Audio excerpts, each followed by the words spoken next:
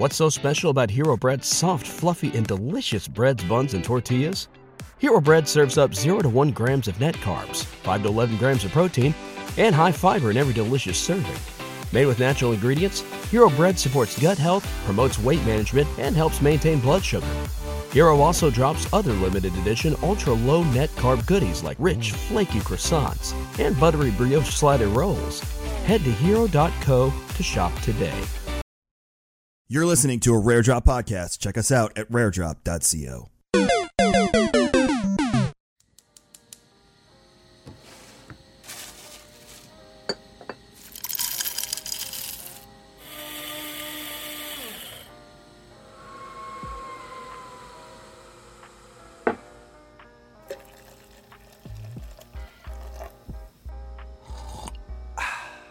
When your coffee is freshly roasted and ethically sourced, it's music to your ears.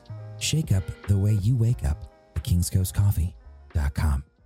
Episode 116 of Star Wars and Scotch. We're here. It's me and Tim. Tim has a lot of opinions this morning on the Bad Batch episode that he texted me and he was like, I forgot we're doing a podcast. I got to watch this episode like an hour ago. So he's fresh. He's fresh. I watched it at 5. So,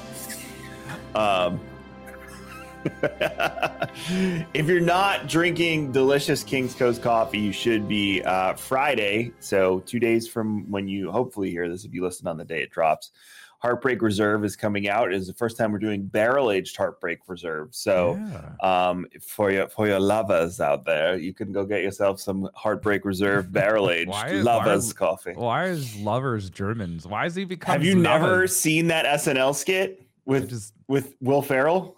I may have, probably not. It was just like it really caught me off guard that like the love was very Germans. Yeah, he's like the sex therapist, and he just talks about his lover the entire time.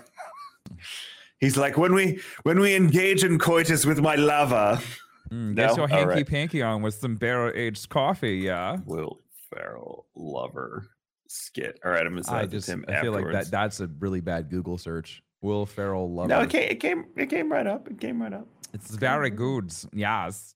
Its safe search is still on. Drink some King's Coast coffee, yeah.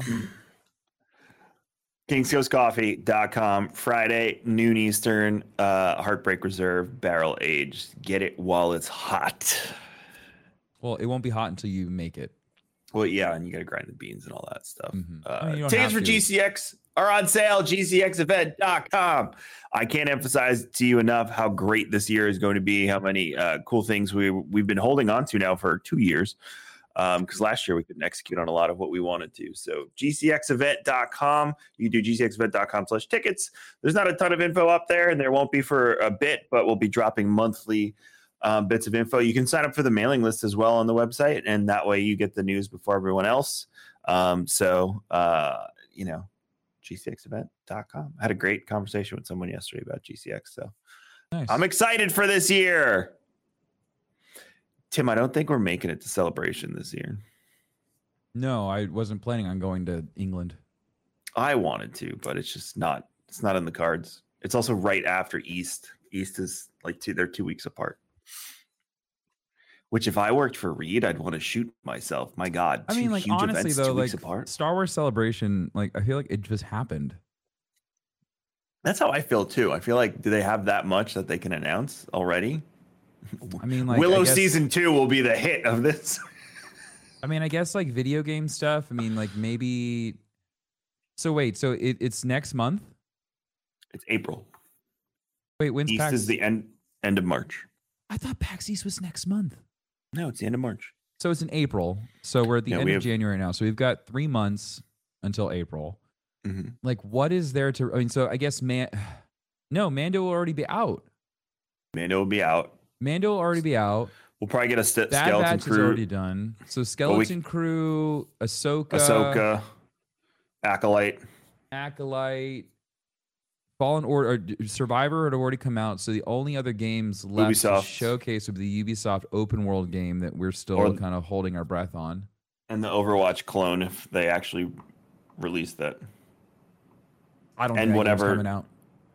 And I'm sure they'll announce new stuff. So maybe they do have enough stuff because Indiana Jones 5.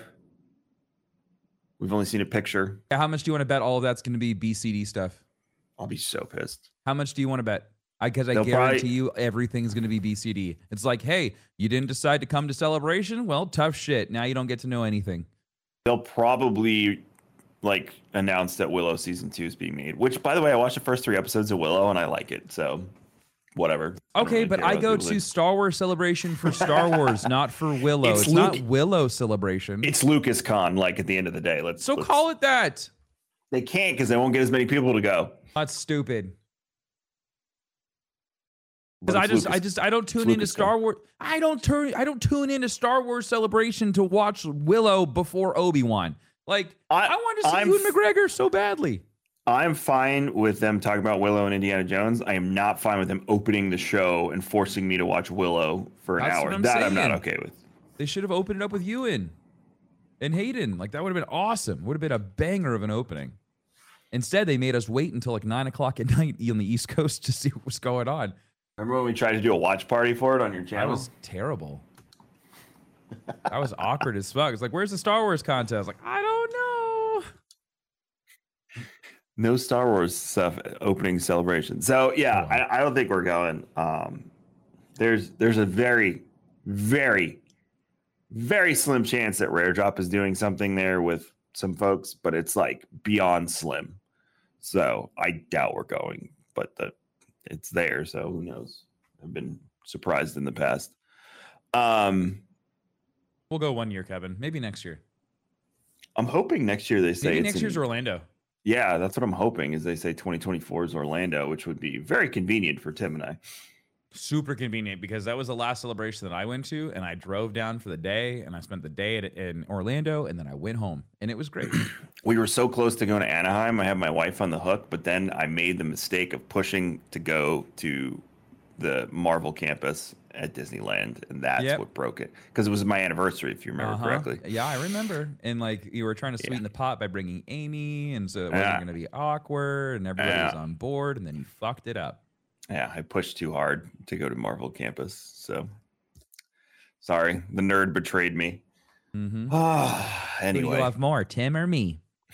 That's someone else. So at least one of us is gonna have a good time on our anniversary. I'll be like, it sounds like so much fun. Me, Danielle. It would have been me. It sounds like so much fun. I don't know what you're talking about. Tim and I are going to go get dinner. We'll be back later. So hopefully it's in Orlando next year because they seem to rotate now. Is this the first time it's in London, though? I think. No, maybe. They've done it before. And they've done it before there. This is like I think this is their second time doing it in England. Orlando. That's my hope. Orlando. We'll see. Speaking of Skeleton Crew, they wrapped filming yesterday or the day before. Stunt coordinator George Cottle marked the end of production by sharing a video on Instagram to extend his gratitude towards the rest of the crew and to share his enthusiasm for the upcoming live-action Star Wars series, which premieres at the end of this year. I think it's going to get delayed, but that's just my opinion. Hopefully it comes out before the end of the year. But I'm sure we'll see a teaser trailer for that at Celebration. Among other things. The only thing we still have is that one picture of Jude Law and the kids we can't see with that iDroid from Jabba's Palace and the one we saw in Mandalorian again. Mm-hmm. And he's talking to that. That's it. That's the only picture we have. So we don't have much info on it yet. No screenshot. It's not like Acolyte where we're getting all these leaked pictures from the set and Tim and I are like, look at the fabric on that Jedi. It reminds me of the cover of the book of the. We don't have that with Skeleton Crew. So the rumor is though is that Jude Law is actually a bad guy. Oh, that's what I'm reading. I'm down for it. Like the kids are good and he's deceiving them as bad. I don't know. That's what I'm reading. So we'll see. But Skeleton Crew, he'd be a good bad guy, like a good anti-hero. He's got that. He's got that. Just that presence where he's not like super evil. He's not like Giancarlo Esposito evil, but like he's got that. I think it's just his voice. I think it's just like his British accent and just the way that he can kind of carry himself. He sounds kind of evil, kind of mastermindy. Yeah, I can see that. We'll find out hopefully at the end of 2023, but if not, we'll find out probably early 2024. Now, my question is, if it premieres late 2023, is it going to be like Andor time-ish, or get into like, because obviously we're not going to get Mando season 4 at the end of this year. Like, let's all level and understand that that's not happening. People that are listening, what do you mean? It's every year. I don't know what you're talking about. This is my Mandalorian. No, they'll probably slide Ahsoka into the earlier slot, in my opinion. So that would be when Andor released this year. And my guess would be that Skeleton Crew would come next because Acolyte is still filming. So given the cadence, Ahsoka's like September, October. Skeleton Crew would be December-ish, if not then February. When's Acolyte slotted for? Acolyte is, I think it was 2024. Acolyte release. That would be, I mean, I could see that being spring of 2024. Like heavily rumored the show's coming in summer 2023. They're filming. That's impossible. There's no way. Ahsoka, I would say, if you told me Ahsoka was coming out in the summer, I'd believe that because they're done with that. Yeah, no, that's impossible. Late 2023 is what it says. Yeah, so I would say Ahsoka is going to be something's getting the next delayed. one, right? We're not getting all come after Ahsoka's going to come after Mando. Those two play in too much to with each other. The timeline's too close. Ahsoka's already filmed too. It's being edited. It's done. Like it's being like finished up and polished and all that stuff. So Mando's done. Ahsoka would be up next. After that would be Skeleton Crew, and then Acolyte. So Acolyte, I would say would come out in spring. It would be like Mando time 2024. We also have Vision season 2. Yeah, but that's a lot like Bad Batch or whatever. You can just like throw that in whenever. Yeah, that could be like a holiday thing. I think it's summer. I think this is summer. Oh, then it would clean up the downtime between Ahsoka and Visions also isn't weekly. They just drop it all at once. Dump it, right? Because it's an anthology. It doesn't matter. Mm-hmm. So yeah, I could. I'm going to stick with that. That is my belief. That is my theory. Is that their cadence will be, we're going to get Mando, and then after Mando will be Ahsoka. After Ahsoka, we'll get Visions, and after Visions, we'll then get Skeleton Crew, and then after that, we'll get all these release dates during Celebration. They'll be like, and blah blah blah, here you go, and all that stuff, and we'll be freaking out, and like here's all our release dates, and then we'll get Acolyte next year. And by that time, we'll already be talking about when Mando's season 4 is releasing. It all depends on how season 3 ends. I think they'll end the show at 4 or 5. And then we'll see Din in like other shows and whatnot. I think that's how they'll work that one. There was a whole campaign I saw of people that want Luke Skywalker to have his own show now. Now that they've realized what they can do with the CGI and everything. They're talking about an Obi-Wan season 2. So talking about Obi-Wan season 2 and a Book of Boba Fett season 2. Well, I mean, I think we all kind of figured Book of Boba Fett would get another one the way that they ended it. It ended in a way where they could leave it there or take it off into another season. Like, it was not a hard stop on that show, which was really cleverly done. Also, keep in mind, there's the production that Favreau has right now that no one knows what it is. Oh, I forgot they're working on some like super quiet project in the middle of nowhere. Mm-hmm. What is it? Up that north? A week or two ago. Up in like Maine or Rhode Island or wherever the hell it is. Yeah. So we don't know. We don't even know what that is. So. And then the Ubisoft game probably won't release till 2024, right? I don't know. They've been working on it for a while. I think they've been working on it for like 2 years now, right? Ish. Yeah. I wonder if we'll get any new. Hopefully, we get a coder update at Celebration. I'll be a little disturbed if we don't get a coder update at Celebration. We haven't heard any news about that ever since it moved from Motive to wherever it went. I think it was a Ukrainian studio. I don't know. Sure. I've lost a lot of faith in that one. I have also lost a lot of faith in that one. It sucks because a lot of the remakes that we're seeing are like fantastic. Like Final Fantasy, Silent Hill, not Silent Hill, Resident Evil. Awesome. Dead Space looks amazing. I'm not a Dead Space person. I know you are, but oh my God. They did such a good job with that, and that's like because they kept the core of the game intact. They gave it a fresh coat of paint, and then they fixed the original devs went and fixed the stuff or added to, and they're like, we didn't have the technology to make this work, but now we do. And so like they went back and they changed a bunch of the mechanics. They're like, if we had this then, this is how it would have been. And so it's like, oh, okay, this is really cool. We were talking about it though, is like when it comes to video games, I was talking about it on stream yesterday, is that we find ourselves in this state of nostalgia and we continuously keep on harping on the times when things were good instead of excited for the unknown and like what game developers could bring out. And that's my fear, Kevin, is that like we're going to keep on going back to these remakes and not actually getting these like newer games. So like that makes me scared for like this open world Star Wars game. It's a twofold problem. The first one part is these single player experiences that we cherished when we were younger. Yeah, they can make money off them in a remake because there's less development time required for storytelling and things like that.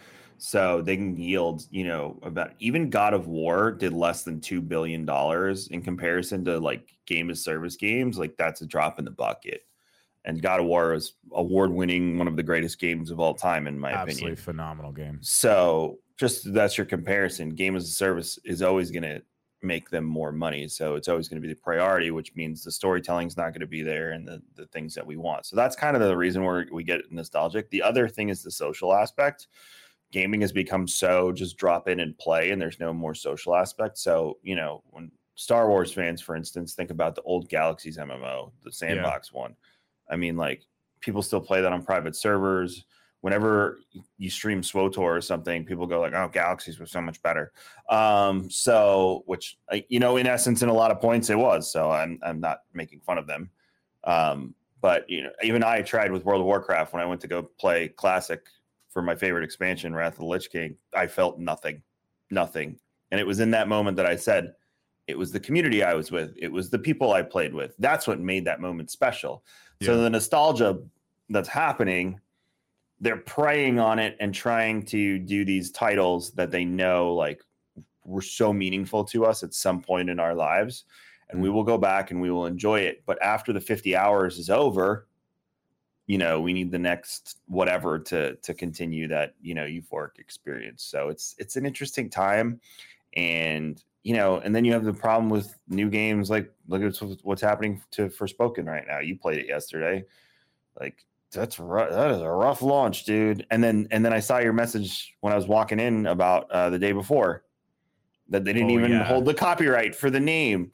Yeah, that game got pushed back, so they say, to November. So I don't understand. I don't understand how a name changes your release date, but here we are. I'm assuming it's the marketing materials, all the stuff in game that they now have to change if they're going to change the name of it. The trademark stuff is messy. I don't know. Like a lot of people have been saying this is going to be vaporware from the beginning, but like that's the state of gaming. So hopefully Star Wars can save us. I think that like just to kind of bring this full circle. Hopefully Survivor is going to be a banger. I know I've 99.9% it's going to be a banger. But like that's the only Star Wars game that we have hope for right now. Like when it comes to everything else, there's so much unknown. We don't know anything about this Ubisoft Star Wars game. Is it going to be good? What is it going to be like? What kind of fantasies do we have to live? I mean, Star Wars: Knights of the Old Republic. What the fuck? So look at great example, and this kind of goes back to something we've talked about in the past. Look at all of the games that get modded and how people will create their own Star Wars experience. Like we saw the remake of what's the one I sent you a few weeks ago? Oh, so you sent me you saw me. Was it Empire at War? It was a mod for Squad. For Shadows of the Empire. Oh, Shadows of the Empire. That was it was an HD upgrade. Yesterday, I'm scrolling through crap on Reddit and whatnot, and Insurgency Sandstorm has an entire Star Wars mod where you can play as rebels and stormtroopers, and you can add lightsabers and like all of this stuff, and it's Tatooine instead of the Middle East. And it's just fans at this point have the technology and the wherewithal and the cooperation to make their own Star Wars experiences. We saw the code. Remember the Coder remake on Unreal that got canned, and now we know why. But just stuff like that. So it's getting to the point, and this is not exclusive to Star Wars. The fact that somebody made Westeros in Skyrim and made Middle Earth in Minecraft, Like people, when left to their own devices in time, yeah, these things take a lot longer when it's 4 people sitting in their basement working on it with the only spare time they have. But you know, that's only going to get better too. And at some point, Tim, I think there's going to be a tipping point versus we have to create quality experiences again as game developers and publishers versus these mods, because some of these mods are amazing. And I think there's a reckoning coming in, I would say in the next 4 or 5 years, as the ability to do this on your own increases with better video cards and things like that. It's going to get competitive. That's the best word I can use. Yeah, it would be nice if modders and like indie studios had the green light or like the blessing from Lucas to be like, go ahead and make shit. Just make us content. That's what Bethesda does. It would be so sick. Bethesda has gone as far as making sure you can mod the game on Xbox. Because they don't care. They're like, cool, use our playground and have a great time. Mojang does the same thing. And more developers should do that because your product will probably be more like, you know, at sports modding, WWE, they were modding the game to put like other, you know, wrestlers from other companies and arenas and all that stuff in there, which they have a creation suite in the game, but it's not as robust as the people that can do this on their own. And because the wrestlers looked better than their character models, they shut it down. You know, but now the backlash is like, you know, because people were still buying WWE 2K19 so they can use the mods, which look better than what we're getting in WWE 2K22. Why not just embrace it and make more money? You know, because you still need the base game.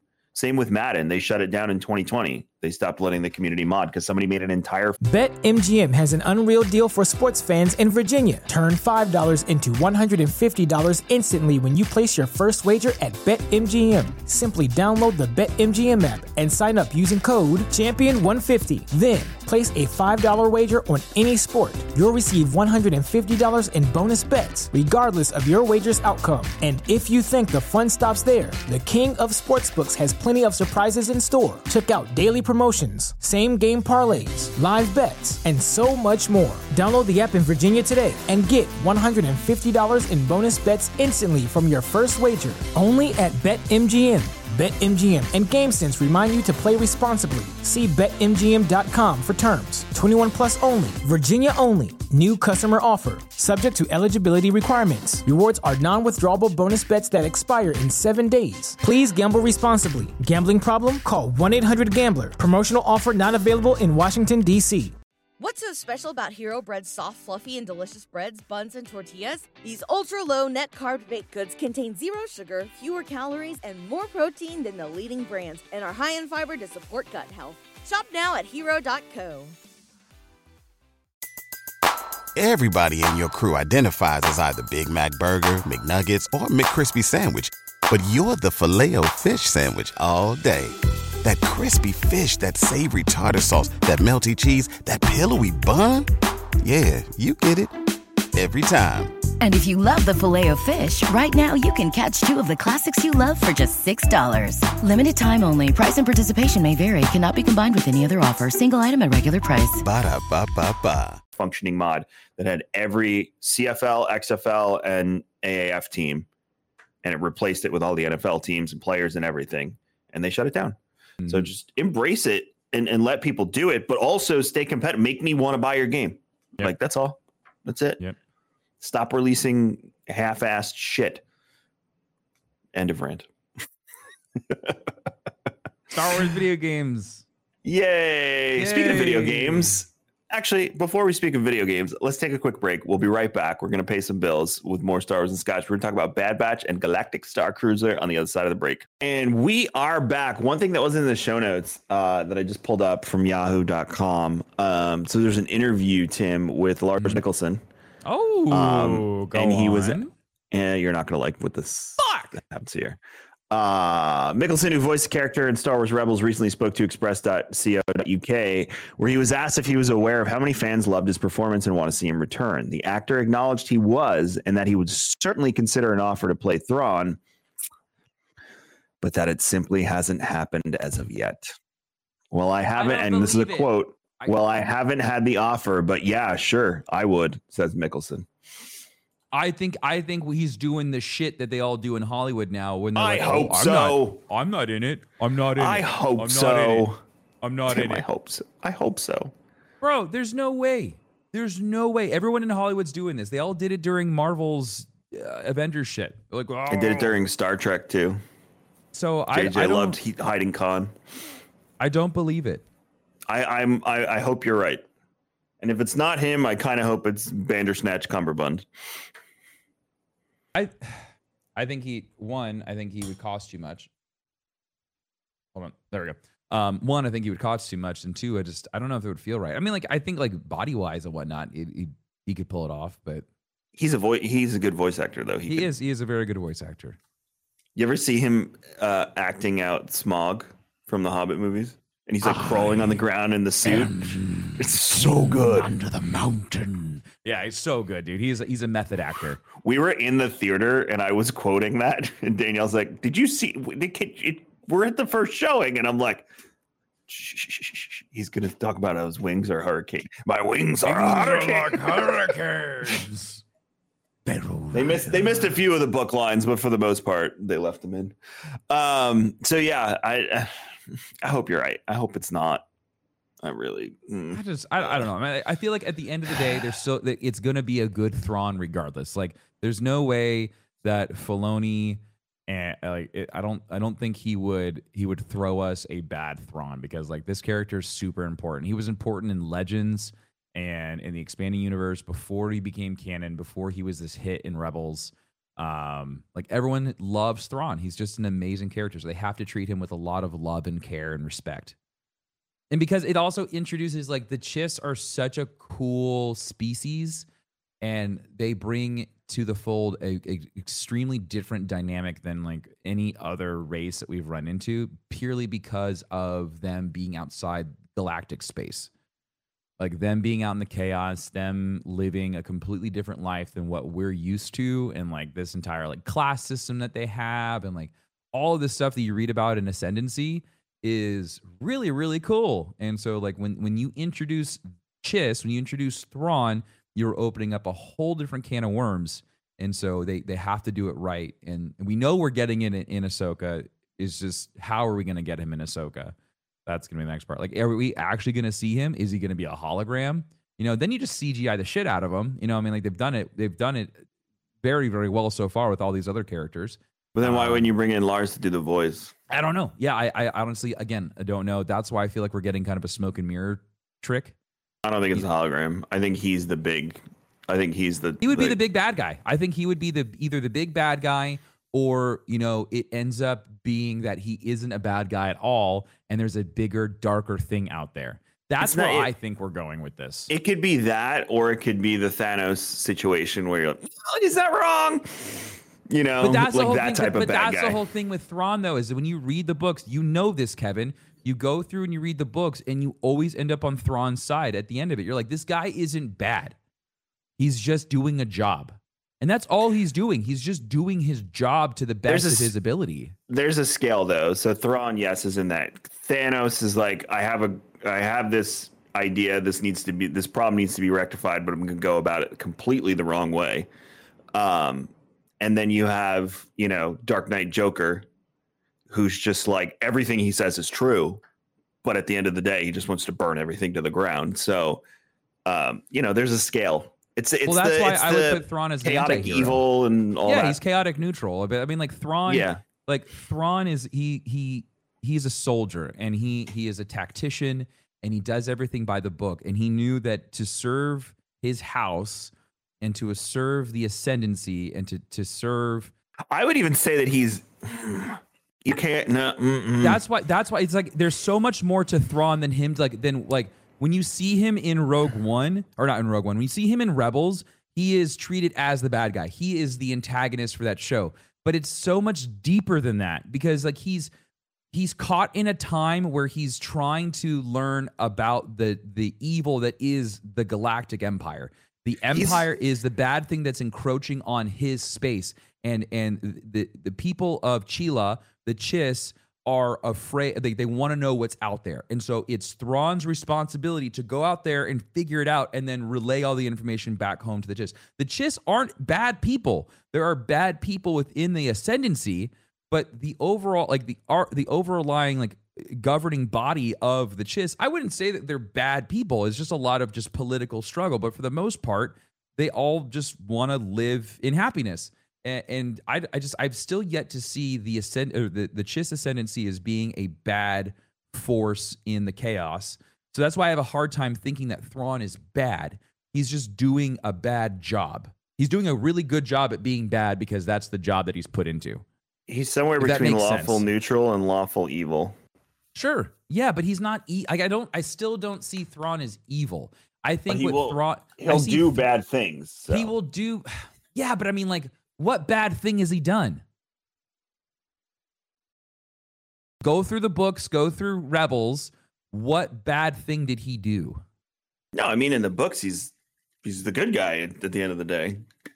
But then in the show, all he was doing was trying to eradicate the rebels because the Emperor told him to do it. And he's like, well, I've got to keep the Emperor happy so he doesn't figure out that I'm actually a backstabbing double agent. So then he'd be straight up lawful neutral at that point.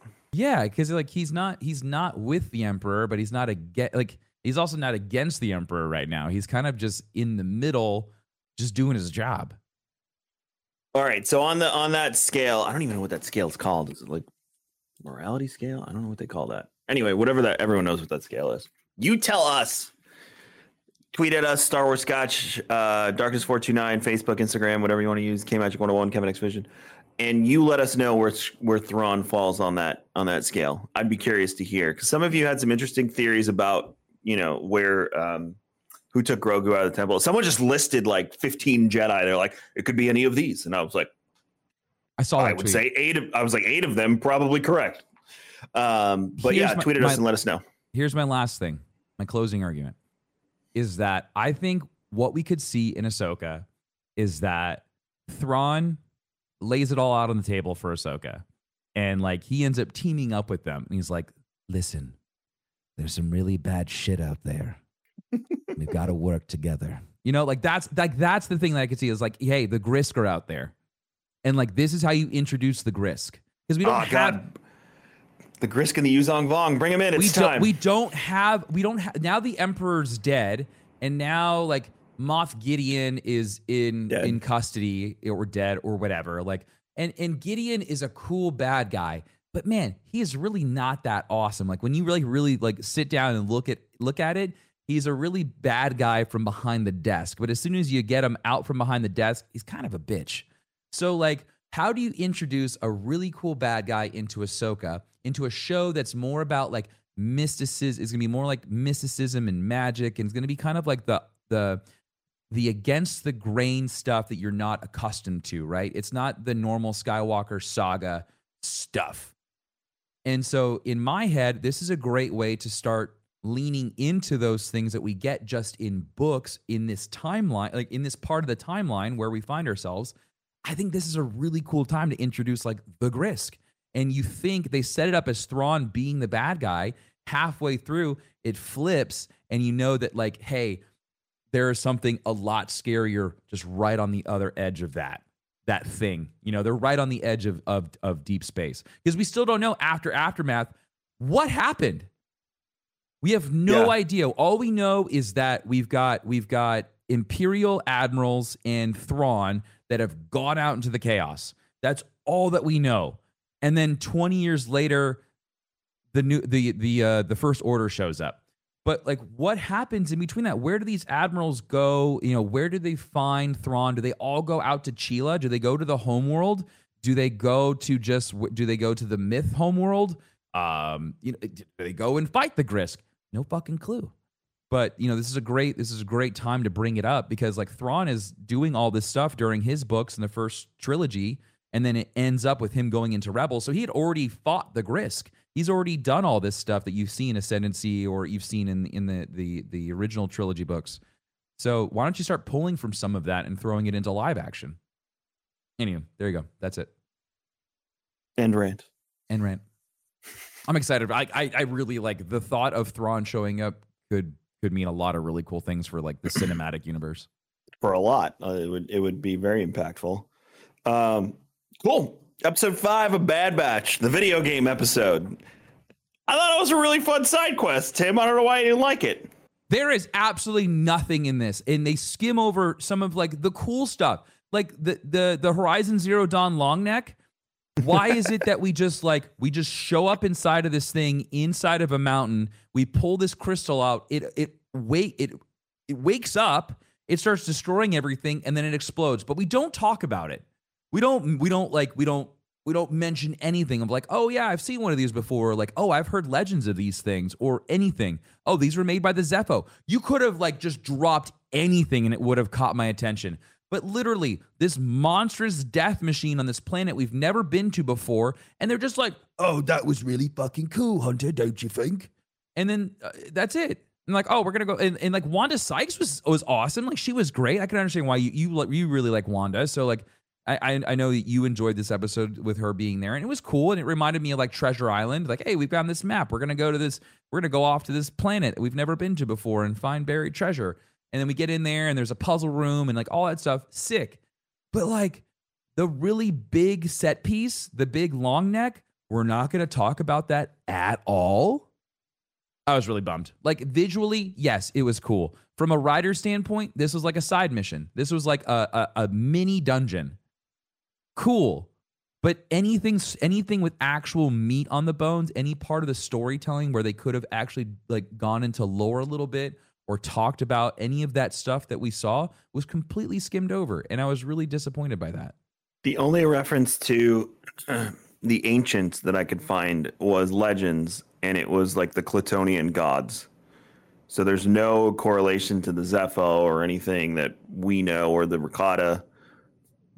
So I couldn't find anything. I looked. It reminded me of like a room from Jedi Fallen Order, like when you're in the Zeffo temple, just like the architecture and just the way that the things were kind of laid out, the big cylindrical doors and just like the nice round edges.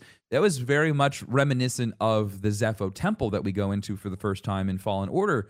And so I was like, oh, sick. Let's tie this together. This will be really neat. They talk about like ancient stuff. We don't know when this was. And I was like, okay, like maybe we'll get a High Republic nod of some sort, but nothing, absolutely zero things to tie into this episode when it comes to anything else that I could think of in Star Wars storytelling at the moment. The only thing that the entire episode, I had the same vibe as you with the Zeffo. Even the writing looked similar, and like when she highlighted when they had to turn the room to walk on the ceiling. Finding the patterns of the UV light. Yeah, it was neat. So yeah, that all was reminiscent. I like how they messed it up and the ceiling kind of dropped on them a little bit. I was like, you fuck up a couple more times and spikes are gonna come out. Yeah, Tomb Raider. That's how I learned that. So in Legends, there's in the Old Republic, there's the planet that Vitiate, the Eternal Emperor, what he does is, I think it's his homeworld, if I remember correctly, or one of his homeworlds, because he inhabits different bodies. Essentially what he did was he sucks all of the force out of the planet to energize himself. So every living thing, every living creature, plant, water, everything gets its essence sucked out of it. So it looked a lot in the game. It looks a lot like where they were. Mm-hmm. Everything is gray. Everything's like just turns to dust in your hands. Mm-hmm. So at first I was like, oh shit, is this Nathema? But they never said the name of the planet. They just said what system it was in. Mm-hmm. And then, Tech said, well, like that, I don't have that system. Well, yeah, there's plenty of uncharted systems out there from old maps and stuff. So the only correlation that I could possibly make completely out of left field and on a whim is that they were on Nathema, which was the original, I don't remember if it was his homeworld or something, but had some correlation to the Eternal Emperor from Legends. Yeah, real quick. Nathema, originally known as Madrius, was a fertile agri-world located in the Nathema system of the Outer Rim Territories Corlean sector during the reign of the Sith Emperor in 5103 BBY. The planet's ruler, Sith Lord Dramoth, was disposed in by his own illegitimate son, Tenebrae, who received the title of Lord Vitiate, the rulership of Madrius, from the reigning Dark Lord of the Sith, Marco Ragnos. I like that. I love that Tenebrae gets pulled into this. That's sick. Yeah. That's really cool that Darth Tenebrae gets pulled into this. You talk to he's the father.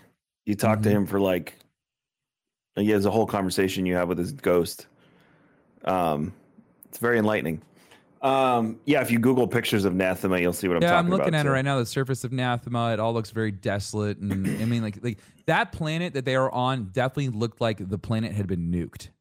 Yeah. They say it looks like it's been glass. He says it. He says it looks like it's been glass. And that makes sense. If you have these machines, these death machines that literally, as soon as they turn on, they start nuking. They just literally burn the surface of the planet. You have an army of those things. Let's say you have 100 of those things, and that's all they do is they just burn the ground. Yeah, you've essentially created that. So still, it doesn't really, like, even in lore, in EU lore, it doesn't seem like any of that is really explained. So kind of bummed. Yeah. I mean, I had fun with it. It was a fun little treasure hunt side quest situation, but say it, Tim. I know you're dying to say it. This is a filler episode. There it is.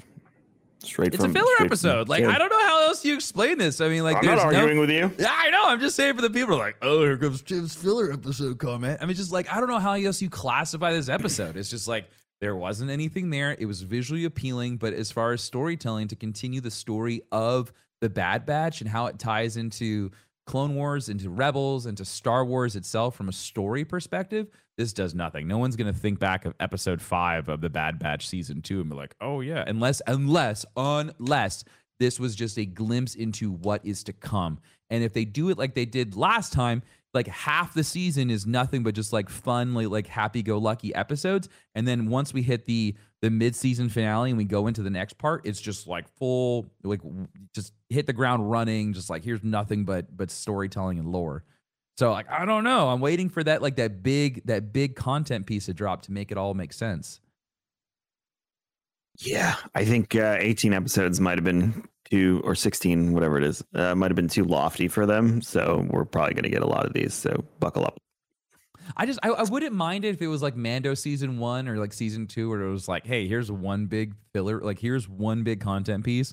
Here's a couple filler episodes, content piece, filler episode. But every single one has pretty much been a filler so far. I have a feeling if it's 16 episodes, I have a feeling that like 7, 8, and 9 will be main story poignant, because that's usually how they do it, is like the mid-season is when they start to, get back to the storytelling, and then they'll take another break, and then they'll have whatever the conclusion is, in the last few episodes. That's the cadence that I would assume they're going for. Yeah, like we get Crosshair, we see what Rampart's doing, but it's just not enough. Being an asshole. Really, but like, even like I told you this morning, I was like, holy shit, I forgot that Bad Batch came out.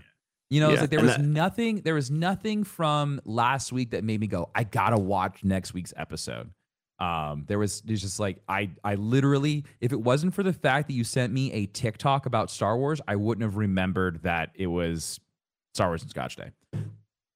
Just because I'm like, I'm not really excited with Bad Batch right now. It's not really doing it for me. They're just gonna drop that episode though on you. They're like, oh my god, all right, yeah, I'm back in. That's gonna happen. So I know it's gonna happen. The problem is that if you wait too long, there's no way that I'm the only person feeling this. No, I guarantee you, we have plenty of listeners feeling the same way we do. So then what are they gonna do to continue to satiate the Star Wars fan base? Because you're losing them. Like I would assume you're losing Celebration. Jedi Fallen Order. God damn it. Yeah, but I mean, like, there's a lot of time between now and then. So we shall see. We'll see. Episode 6 next week. Last item on our, by the way, the Thrawn thing was in the show notes. I just didn't see it because it was only that one line towards the bottom. So Paul did put that in. I just want to make sure everyone knows that. Galactic Star Cruiser slashes prices. Is it time to go, Tim? No. Okay, well, no, wait. because, and the reason why I say no is that I feel like they're going to start sacrificing overall guest experience.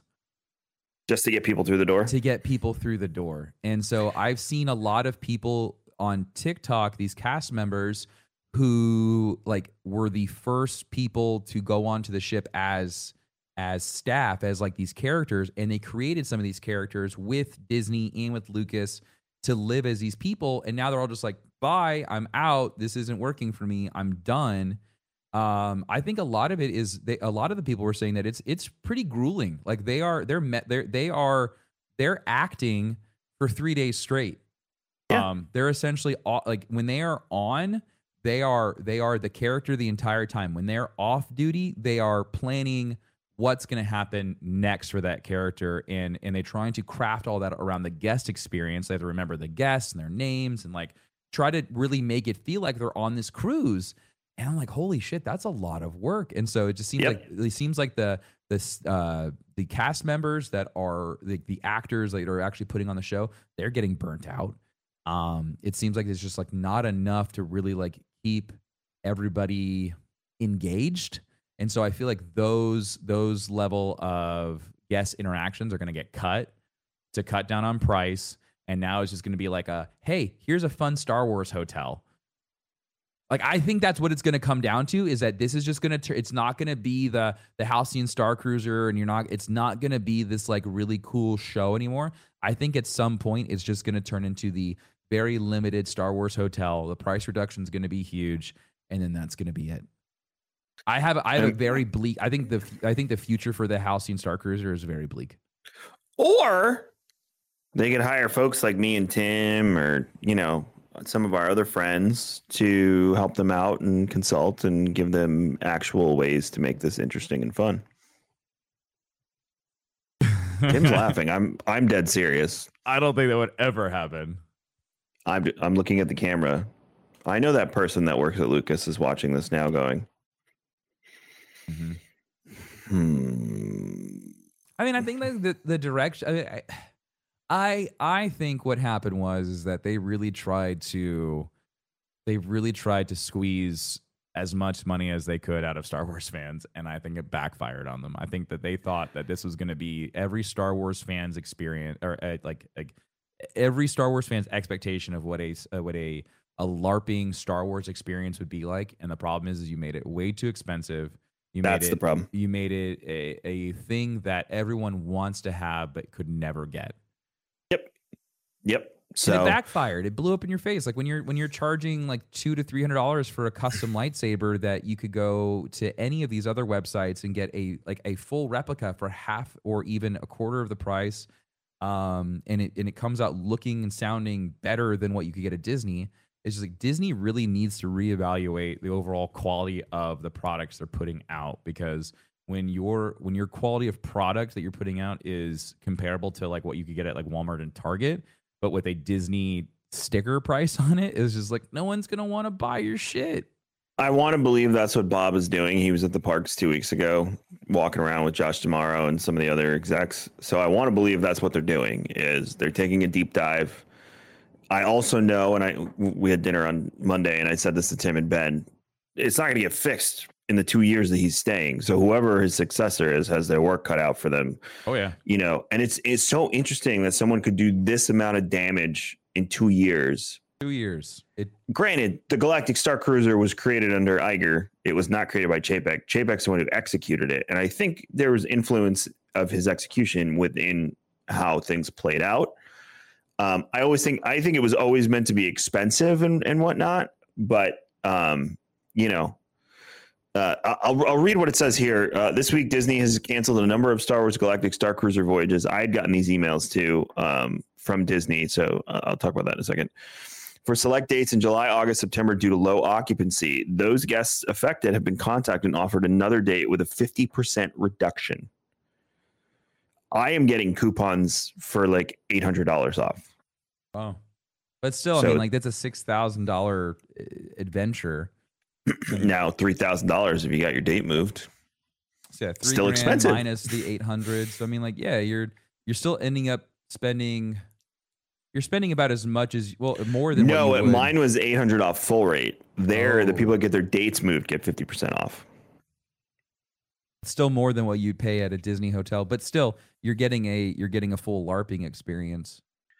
Yeah, I mean, I think they have to bring the price down, but is bringing the price down going to ruin the experience? That's my thing. That's my point, is that if you have to make cuts somewhere, And so like for the actors and the people that are the actual like in costume and whatnot, I feel like getting rid of them would make sense. But then that kills what the experience is. So it kills everything that they advertised. So then where do you start making sacrifices? You can go on to the Starship, but you can't actually go to Batuu. You're not allowed in the park. Yeah. I mean, like, I don't know how else you do it. Like the hotel is attached literally to the park. Yep. It's a part of the experience is you have like a day pass to Batuu. If they made it a Star Wars hotel, they would have to renovate it pretty extensively. Like it would have to be made into a hotel now, not just a Starship. Also, those rooms look like ass. For what you're paying, yeah. Like, I mean, I don't know why you'd want to like stay like, I mean, adults in a bunk bed. I mean, like, okay. Yeah. It's they definitely cut corners. Man.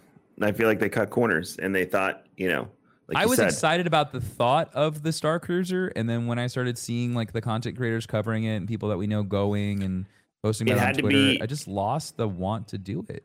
It had to be handled with care and it had to be much cheaper. Those are the two biggest things that I can say is you made it too expensive. When remember the quote from someone or tweet that said, Galactic Star Cruiser isn't for the diehard Star Wars fans. It's for rich people that think Star Wars is neat. Yeah, for Star Wars, it's neat. And other people are saying that like you only get the full experience if you're willing to like throw yourself into it fully. Like you have to make the conscious decision to envelop yourself in that setting. Which I can do. It could be fun for sure. But like, think about the people who don't want to do that, who want like the Star Wars experience, but they don't want to like be like in it. Mm-hmm. So they lose out on it. They lose out on that experience because they aren't dedicating themselves to the full on like LARP. Yeah.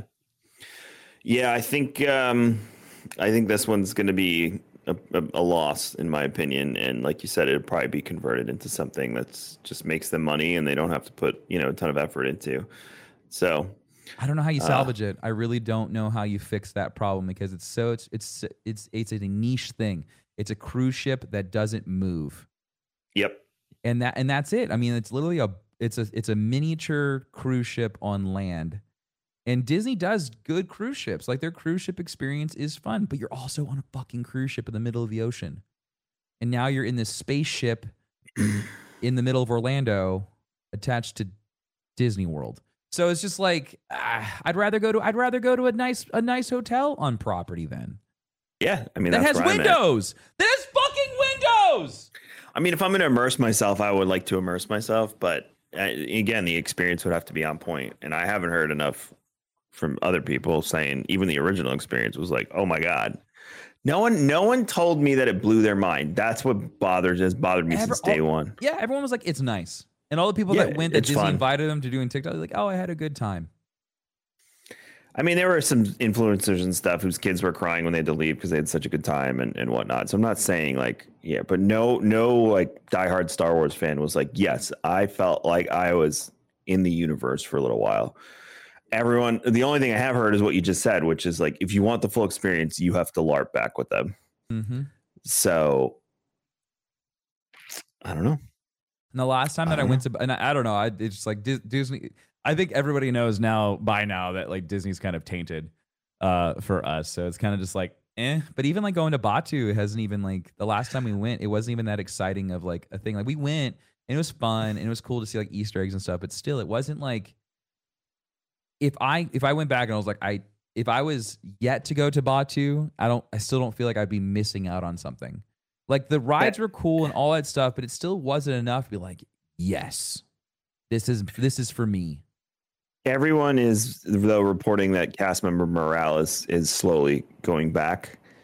I saw a TikTok last night. Good. Yeah, I saw a TikTok last night. It was really cute. It was this guy was pushing his fiance in one of the luggage carts in one of the resorts. Uh-huh. And one of the managers walked by them and he's like, I didn't see anything, but Walt would approve, and just kept walking. And I was like, that is Disney. Yeah. That is, and that's important. And I think under other Bob, it became about profits. Mm-hmm. And when you make Disney, we will pay the money. You provide the value, we will pay the money. We always will. We always have for many years. You provide the value, we'll pay the money. When you make it about profits and it's no longer about what we're getting, you're in the situation you're in now. Mm-hmm.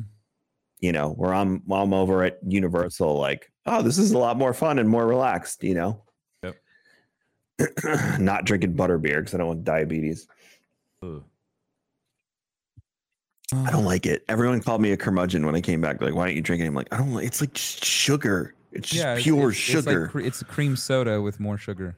Yeah, I also didn't like the green and blue milk. Just so you know, at Galaxy's Edge, I'm not being biased here. I didn't. They're not for me. They're not for me. I didn't have any of that. So, thank you so much for checking out episode 116 of Star Wars and Scotch. You can check out Timmy's Darkness 429, fb.gg/darkness429, Monday through Friday, 9 a.m. Eastern, and sometimes on Saturdays I see him and I pop in there and I antagonize his chat. You can check out me, Kevin X Vision, on Twitter, KMagic101 on Instagram. We are Star Wars and Scotch, or Star Wars Scotch, on all your platforms. On the platforms. And everything we do is at raredrop.co. You can go click around. Maybe you want to hire us for some cool stuff. We just signed a bunch of new clients, so we're flying. Doing work. Having fun. We will see you next week for the new episode of Bad Batch and for episode 117 of Star Wars and Scotch. But as always... the Force be with you.